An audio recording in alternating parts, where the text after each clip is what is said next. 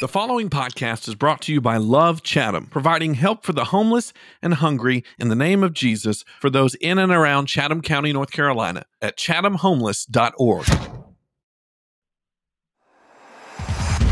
Hey, welcome back to episode 247 of Amen, Brother Ben. This is the podcast that keeps you focused on God and acting like Jesus. Been a few weeks, but we're back with a very special guest on the show to wrap up our series, the Soul Rest Remix. The Soul Rest Master himself, C to the Z. All right, CZ, what's up, buddy? Man, what's going on? I don't know about the word Soul Rest Master, but yeah, excited to talk to you. Well, you literally wrote the book on it, so that's what I figured. Mr.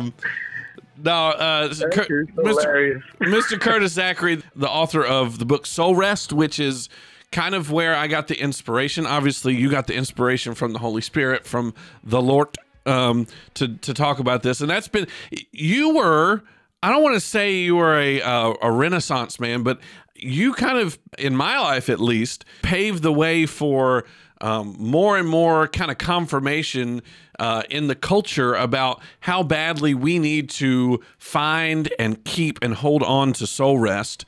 And I'm like, your book, and then we talked about some of the other books I have in our church, and I think you and I have talked about it in the past, about how we're not the only ones feeling like something ain't right.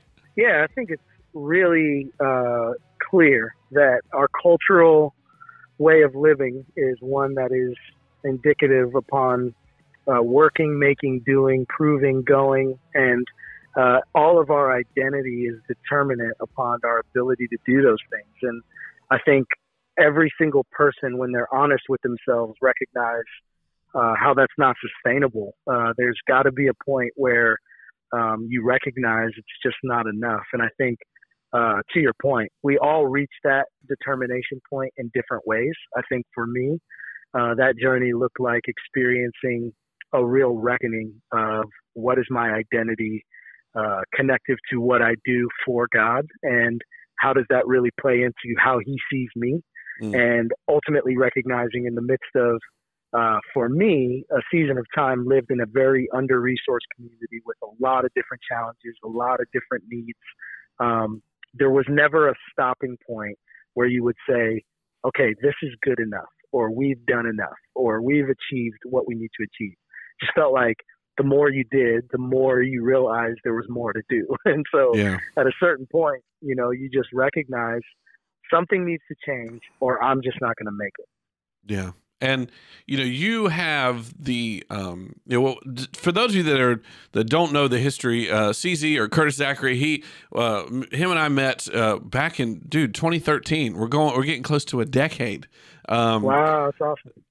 And CZ came to a couple of my youth group camps to serve as camp pastor, and really made an impact on our kids. And we've sort of kept up on and off since then. And one of the things I noticed about you from the jump was you had the opportunity to be super busy, right? And I think there was a spell where you were, busier than even I could fathom, where you were like jet hopping and you were going all around the country and in demand. And then you kind of reached that point where I think you realized that good things aren't always God things. Like there's a lot of good things. Like I wasn't too worried about you being tempted by, terrible, overtly sinful things in your life. It was too many good things that you did, that there was not discernment put into to whether you should say yes or no to. Is that kind of, am I kind of getting that right? I mean, is that kind of what was happening in your life? Yeah, I mean, it's definitely a part of that. I think the most interesting thing for a lot of people is to arrive at a place like that, which I did, is not malicious in intent. It's not a desire to become or be or do something for the sake of your own importance or renown. All of those things came from a genuine and honest desire to serve God well. So all of the yeses to do all of those things, whether it was travel to a place, to speak at a place, or to be at a place, or do a thing, were really with this hope to say, I'm doing what I think God expects for me to do.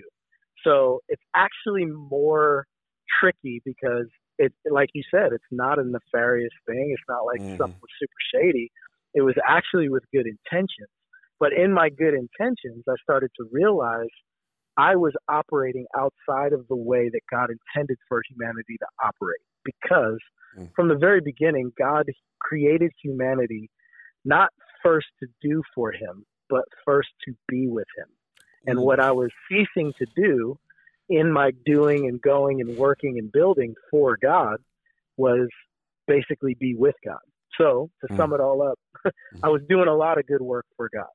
I'm not sure I was doing that work with God. And that's a sobriety in itself. That's something that makes you say, wait a minute, something needs to change. And I think we mistake the service of God for his presence, and then we wonder why we don't feel energized, we feel burnt out, we feel, I'm doing what I think, I'm doing Jesus-y things, and I'm not being filled with, supernatural Holy Spirit energy and contentment and all this stuff, and it kind of goes to the detriment of our faith, and because we're thinking, hey, this God thing's not working. That's right. Yeah, and I think one of the things that really helped me, and this is getting more into, I guess, a practical application, but sure. There's two words that are really important for me nowadays. Words really help us to determine where we are in rhythm with God, because the first question we should ask, if there's something on the horizon for us to give our lives to, is, well, can we do this thing that we're supposed to do? And the reality is, because of our willingness to give ourselves to learn and to grow, our desire to serve God well, the advent of YouTube, like, we can figure some stuff out. Yeah. So the answer to the question, can you do this thing, is more than likely 99% of the time going to be yes. Like, oh yeah, I could do that. I can help with that, or I could start that, or I could build that, or I could be here. And again, with all good intentions. But the really important word is, should we do that thing? Can I do it is one thing, but then it tightens the filter when I say I should do that. And the word should really helps me to see whether or not what I'm giving my life to is truly the thing that I feel like God is stirring up inside of me. Or is it just me coming up with more ways to work, to do, to prove? Or is this something that God is really leading me toward? That's good. That's a good, and so that kind of filters into every decision that you make. And I think most of us, we say the should, we get a lot of, I'm trying to think of the best way to put this. We think, well, this is objectively a good thing. And so it's a little bit easier. It takes a little less prayer. We're all about streamlining things and doing things the quick way and the automated way. So it's like we like to put things in a certain box. We like to put tasks or, whatever you would do in your schedule. We like to put that in a certain box that says all this stuff is good because it's morally good. And we don't often enough ask ourselves those questions. Just because we could doesn't mean we should. Let me ask you, because I want to kind of filter, because you said you wanted to get practical, and I agree. That's what this podcast is for. We've talked, we finished out our series here at Freedom Family Church about soul rest again, and these podcasts are meant to get a little bit more hands-on, boots on the ground about how exactly you did that, or we could do that. And that's why I really am glad to have you here with us today, because you've kind of walked through that in some pretty detailed, pretty drawn out ways in your own life. And so I'd love to kind of pitch these three, like the three sermons of this series were leave room for Jesus, come to the table, and reject expectations. And that was just my attempt to try to condense a lot of what your book talked about, a lot of what the scriptures say, and these other books I've read talked about, into some kind of actionable things here. But I would love to see how exactly you did those things in your life. And I know your life is very different. If you don't know, he's on leadership at Church of the City in Franklin, Tennessee, and we're going to talk a little bit more about what else you've been up to lately. And so we know that your life is probably different than what CZ's is right now, but tell us some, or if you don't mind, kind of dive into some specifics of how you did these things. Like, for instance, let's start with leaving room for Jesus. How did you make room in your life? What did you cut? What did you keep? What did that look like with your family? Because now you're a father and a husband. How did you leave room for Jesus while having time for all these other demands? Yeah, I think one of the most important things that we can do when it comes to establishing healthy rhythms is be intentional. I think a lot of times we think things will kind of fall into our lap. Like we'll just almost accidentally figure out how to find rest along the way because we're doing good things. We're giving our lives to the things that we, like you said, determine as morally good or important for God. And we make these determinations. And then we think because we're doing all of those things, there will be some sort of reciprocation, like almost like a reward that, hey, like I'll give you a break here because you did all this stuff for me. And what I realize is because we're the ones who are determining what is good and right and important for God so many times, we don't realize that we need to be the ones who are intentional to stop long enough to not only say, what am I supposed to do for God? But really more importantly than that, be intentional to say, God, show me what to want. Show me what it means for me to hear from you in such a way that you would lead, guide, and direct what my life looks like lived for you. Like, it's so weird because the Bible is filled with all of these reminders that God provides what he requires. And so often we try to determine in our strength, in our will, in our limited understanding, what we think is best for God. And we forget, maybe we can just ask God ourselves to the places where we're supposed to give our lives.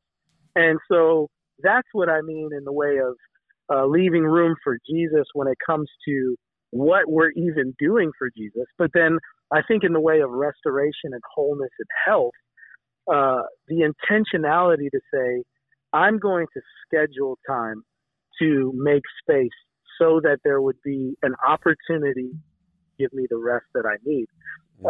Sadly, we don't prioritize that type of engagement with God.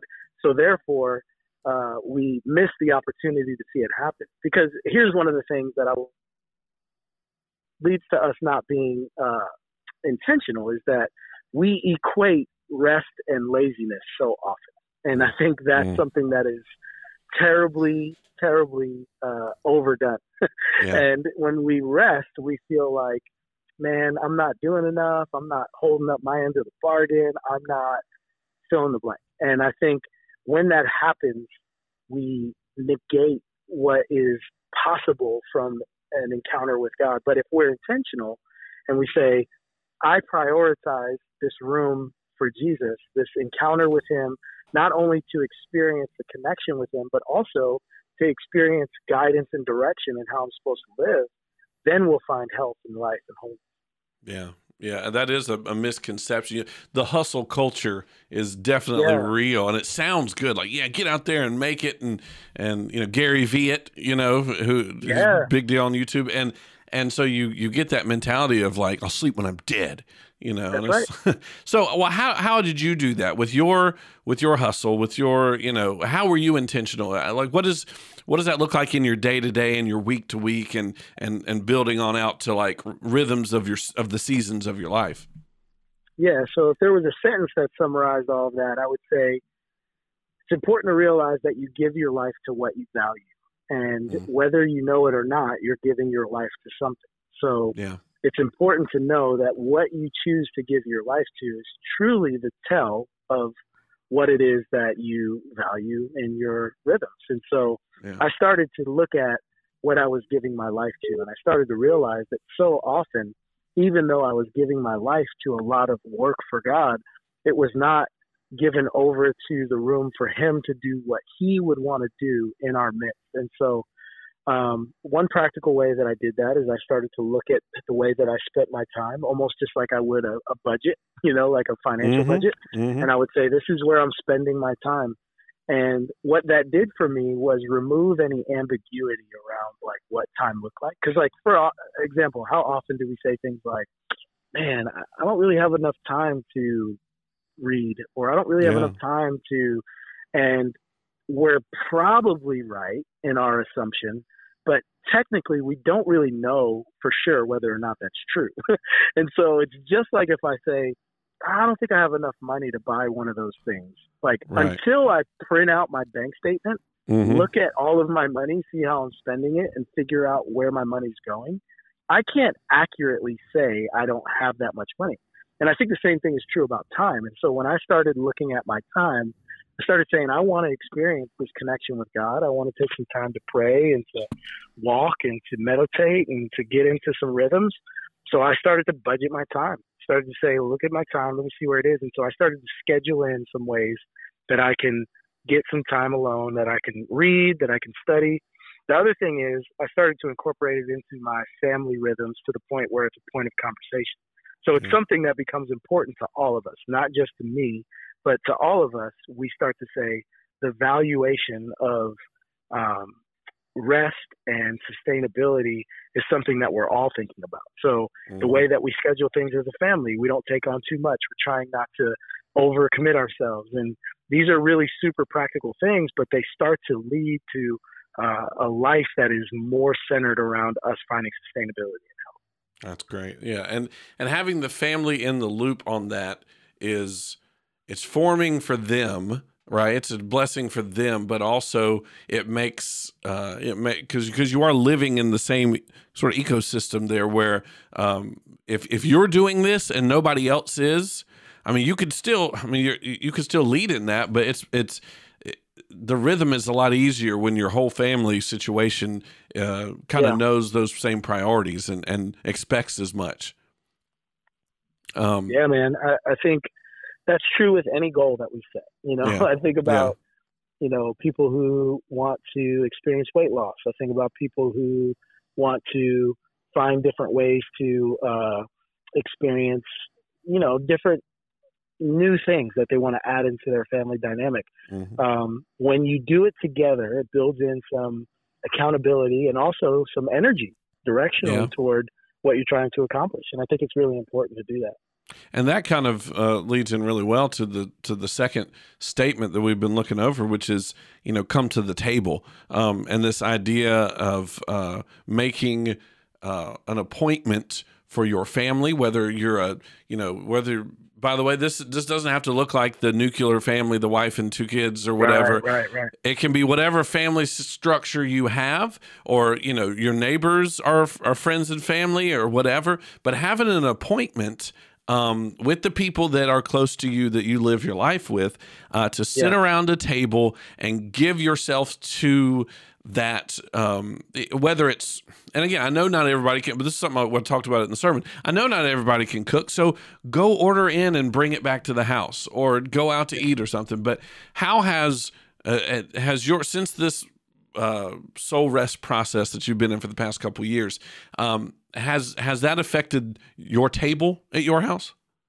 Yeah, I think it's not only a familial buy-in and connection, but it's also, I think, communal connection. Mm-hmm. And so that's where I think the table is affected. It's funny, like just in a grand sense, it's really interesting how there are multiple times where I'll be talking to somebody in the dynamic of relationship, and I'll just kind of let them know that this is something that is really important to me. And so inside of that whole thing, it's hold on one second. Sorry about that. Okay. Thank you so much. Thank you. That's okay. Thank you so much. Sorry about that. You're good. Real life. Here you go. Yeah, that's right. Somebody actually just brought us dinner. Whoa. So, there you go. That's very funny. The table was made for you, man. That's God's provision, baby. You just said you don't have to be the one who cooks, and there you go. Boom. So basically, in communal settings, there's this understanding that this way that I want to live is something that I've established as a rhythm in our family, and it's something that I want to be a part of how it interacts with other people that I know. And what's so cool is there have been times where my friends on my behalf have told other people, like, so say somebody comes up and says, hey, do you think CZ would be interested in speaking at our gathering or helping with this event? And I've had my friends on my behalf say things like, well, he tries not to fill his schedule up too much, so he probably wouldn't want to do that. Now, it's funny because there's certain times where I wasn't able to make that, like I would have actually done that thing. But what was cool is that they were able to fight on my behalf and say, we want to try to fight and protect him and do things to contend. So what our table looks like at times is us surrounding folks in our sphere, in our rhythm of life that are wanting to dialogue and be intentional about these things and making room at the table. It's also kind of fighting for ways to be able to enter into that with other people, because you even alluded to, there's folks in our community who don't have a nuclear family or single parents and have adoptive kids, have situations like that. And when you start talking about things like, building in rhythms of rest and finding ways to, regulate your schedule, and they're like, yeah, that's a joke. You're funny. Because our life is just so crazy. And so to that end, one of the things that we found is not only is it important for us to value this intentionally, but it's also important for us to figure out how can we enter in alongside other people so that this will be a reality for everyone. And so that's a communal aspect to it. So the table really represents that in some ways. Well, and I like how you highlighted there what I think many of us feel. It's like, this sounds great, but it's a little pie in the sky. It's a little, that sounds like something out of Prairie, or what's that, Little House on the Prairie. But that is why I think this leads into that third statement from our series, that we have to reject expectations. And you said it really good here a few minutes ago, where you said, what you invest your time in shows, I can't remember how you said it exactly, but it's like what you make time for is what it proves to the world what's important to you. And so if you reject the expectation that, I don't know, your kids are going to be involved in 3 sports and karate and Boy Scouts and everything like that. Or, you and your wife are going to go out with friends at the same rate as when you were 20, or whatever. It's like, there are some expectations that are made of us that we do have, and it sounds like it's helpful for you to have friends that are sometimes rejecting those expectations for you. But is there other types of expectations that you have said, because we feel that need to go, well, I've got to work 50 hours this week because we got to have, instead of 40 hours or 35 hours or whatever, because we have to have this type of lifestyle, or we have to have we have to have this subscription to this streaming. So, the entertainment, as much money as we put into entertainment, I felt some conviction about that lately, because it's like, we say, movies and TVs, that's not really a big deal to our family. But then I look at how many subscriptions we have. Right. And I'm like, oh my gosh, so has there been specific expectations in your life that you've had to say, I know that's what the world wants for me, but I know that if I don't reject it, then I will lose my soul rest? Yeah, I think this might be overly simplistic, but I feel like it's the baseline for what you're asking. I am a very relational person, and I love to connect with people, and I live in a relatively small town, so I know a lot of folks, and we see each other pretty often, and I bump into people at coffee shops, and we hang out and whatever. And I can't tell you how many times I've been in one of those brief interactions where somebody will say something to the effect of like, hey man, well, what you been up to lately? And there's this natural temptation within us, an expectation that I would say, well, I've just been running around. I've been doing some stuff. I've been going here and there. I've been really busy, right? I'm busy, but good. Yeah, but I'm busy. Yeah. And I think there's this temptation on my side to say that I'm busy, to show that there's some sort of significance to the way that I'm living my life. There's also a level of expectation from the person who's asking for me to say I'm busy, to show that I'm actually doing something. And so one of the ways that I've had to reject that expectation is to not only seek to embody this idea practically in the way that I live, that there would be rest, but also seek to communicate that I'm embodying this way.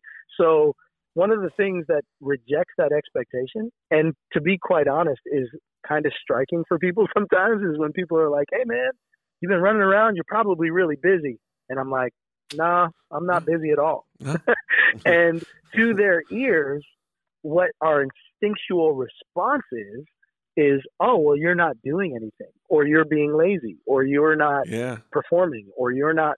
But really, we need to normalize the idea that it's okay to not be busy. The other thing I would say, too, and when it comes to rejecting expectations, is recognizing that there are going to be times where there's a lot of stuff to do. So, like, hear me say, like, there are seasons that are definitely filled with different things that we have to take care of. Yeah. But one of the ways that I reject the expectation is I have changed the language and how I talk about it. I don't say that I'm busy in this season. I would say I am appropriately full in this season. And so what that does is remove the connotations, because busyness basically dictates that the situation in my life is driving me. I'm only reacting to what the situation You're reactive, is. Not proactive. That's exactly right. And if I say, oh, no, I'm full, what I'm basically saying is, oh, I'm aware that there's a lot to do. I see it, and I'm going to approach it appropriately. Now, there may be times where there is a lot of work. We do work hard at times. But there's a difference between busy work and appropriately proactive fullness. And I think that's where we need to be. So one of the ways that we reject that is in our language, in how we approach the way that we live. That's great. And again, it's little things like that may seem insignificant, but you're preaching this to yourself as well. You're right. And to your kids and to your spouse or your friends or your significant other.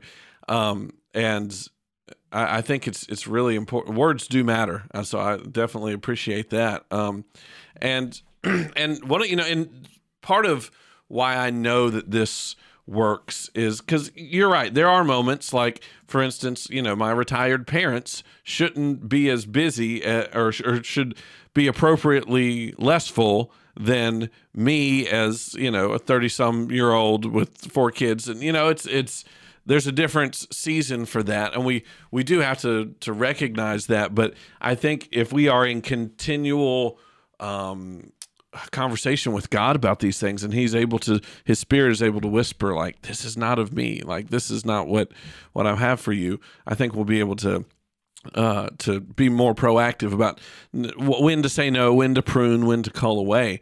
But I know that, like, all of this stuff kind of coming together, these different ideas, it takes me back to this. I think it was the second summer that you did summer camp for us. It was 2015, and we were talking about the table. We were talking about finding time to sit. I think that our connection and our friendship went to another level because every night we would get done with our youth groupy things, and we would go to the Sheets. Yeah, man. Yeah, and we ordered like everything on that menu throughout the week. It was like, all right, we going? We doing this? And we would leave out, and we had that kind of that appointment in the evening where we know we were going to throw down grub wise, and we would just enjoy that. The few minutes where it was not about the again, quote, busyness or the fullness of the day or of the moment, and it was more about recharging and connecting on a relational level. And I could see that as being like something that we need to. It's not just, oh, that was fun for a week, but that I would love for us, for in our families, in our, and in our culture, us to look forward to a time, whether it be the table or whether it be that time with God, where we're finding our place to push everything out, to silence our phone, to shut off all our devices, and and to rest in Christ again, and then we look forward to that like we did at that summer camp. Because remember, we would be like, hey, we got like an hour, and then we about to go. Oh yeah, man. Mac and cheese bites will be in my Oh belly. yeah, it was on. It was on. Yeah. That was so. To me, it's like, man, that even in just the sliver that we got that right at that moment, it was like that there was good fruit out of that. There was good results from that. And that's intentionality. And I think that's where I go back to, not hoping that it would just happen, not hoping, well, maybe we'll inadvertently find some time, but to show up and to say, no, we're doing this. Like, we're making an appointment. We're going to make it happen. And the dividends that come, they are beautiful and they're rich. And I think that's where it's important to recognize how that plays out, that you can say, if we show up, like, there will be a return. And I would say that, even as kind of a final word to those who are listening, it's like, man, the Bible over and over again says things to the effect of seek and you will find, knock and the door will be open to you, ask and it will be given. And we wonder what that practically looks like. Like, how does that play out? And one of the ways that I think it does is just simply being intentional to say, Lord, what you have for me, I'm willing to receive it. And not necessarily connected to exactly the way I think it would be or the way I think it should look, but essentially saying, I'm here for whatever you have. I'm making the appointment. I'm showing up, but I'm just trusting that you're going to move, you're going to do, you're going to be, you're going to speak, you're going to lead the way you think I need, because you know my heart better than anyone else. And so the hope is that we would show up to that with open-handedness, saying, I trust you. God, I'm listening to your voice. I'm listening to your leadership, and I just need you to guide and direct. Yeah. Yeah, that's great. And that's an easy starting point. Everybody thinks, well, I've got to do all these things to get to soul rest. And it's like, that's kind of, you're doing the exact same thing that's depriving you of rest. You're working on it. You're trying to do it when it just takes a shift in your mentality and in your expectations there. So man. So to wrap up, I want you to tell us real quick about your new nonprofit. You've been doing the soul rest thing. Looks like the book was been out for a couple years now, and we're actually going on 3 years that this book's been out. Yeah. And And that's definitely been kind of an area that you have felt a need to continue to preach that rest and preach that the goodness of living your life that way. And so you've started a new ministry. Tell us about that and how anybody could get involved with that. Yeah, so one of the biggest things that I've realized after writing the book is, one, there are a lot of people who resonate with where I found myself as I started to take that journey. And that was super both encouraging in a sense that it felt very crazy to kind of step out and share some of my story, to be honest. Yeah. But it also felt very good to know that that level of vulnerability that I tried to display paid off, and that a lot of people felt like this was helping them to realize that they weren't crazy, and what they've experienced is something that they can have hope that they would find some sort of rest from. And so in writing the book, and also in my life as a pastor at a local church, I started to realize there isn't a lot of space in between to be able to have conversations about these things. And so my heart was drawn toward the thought of maybe starting some sort of ministry or organization that would afford support and encouragement and a listening ear to people who are in leadership and ministry or find themselves in heavy volunteerism or vocational ministry kind of things, but also for people who are just really wrestling with and struggling with identity, worth, value, maybe symptomatic, things connected to burnout, disillusionment, or just realize I don't want any of those things to be true about my life, and I need to figure out how to establish rhythm. So I started a ministry called Find Rest, and that ministry is really centered and focused on the idea of coming alongside people who are spiritually depleted and helping them to find ways to think differently about what it means to follow the way of Jesus in a way that is not built and formed around our production, but more about connection with him. So the website is findrest.org, and I'm going to be doing a lot of different things over time to provide different pathways of community and communion. Little small groups that I'm doing through Zoom that will help you to connect with other people who are walking through similar things. Doing some one-day events and some retreats that will allow us to be able to have the conversation as well. So the real focus and the goal, to be honest, is to come alongside under-resourced ministries and communities where, though they may have this interest in this conversation, may not have the resources or the time to be able to take, so that you can step away for a bit and be able to like really think through some of these ideas. So I would love to be able to go to some of those under-resourced communities and kind of give myself as a resource, to be there. So yeah, it's kind of a step of faith in a lot of ways, to be honest. I'm not exactly sure how it's going to all play out, but we'll see. And I just feel like the thing that has been certain to me is that the Lord has been nudging me toward this conversation, and I'm just trying to figure out how to practically implement it in my daily rhythms, That's great. That's great. And I think that's a much needed. You and I had talked a little bit last time about doing something. And so we're definitely working on something. I've got some ideas for how we could make that work in this area, because we'd love to have you here to kind of share that with people in our community and other pastors and other folks that I think would be benefiting from that in a huge way. So anyway, if you didn't know, if you don't have the book, I will put the link in the description for both Find Rest, the organization, and Soul Rest, the book by Mr. Curtis Zachary. CZ's been our guest today on Amen, Brother Ben. It is good to talk to you again, man. Always good to talk to you, bro. Hey, thank you for your encouragement. Thank you for listening when God's speaking, and I will put his contact info. I'll put his personal phone number and social security number in the link in the description, so you just get a hold of him. No, whatever you need. Yeah, he got you, man. He's got you. Oh, thanks for coming in today, brother. Well, or not coming in, but coming on, and we finally squeezed this in. Took us about a week or two. We did it. We are two people that are appropriately full. I'm already using. I about said busy. I'm already changing the language. CZ, we love you, buddy. We'll see you soon. See you guys on the next episode. Thank you for listening.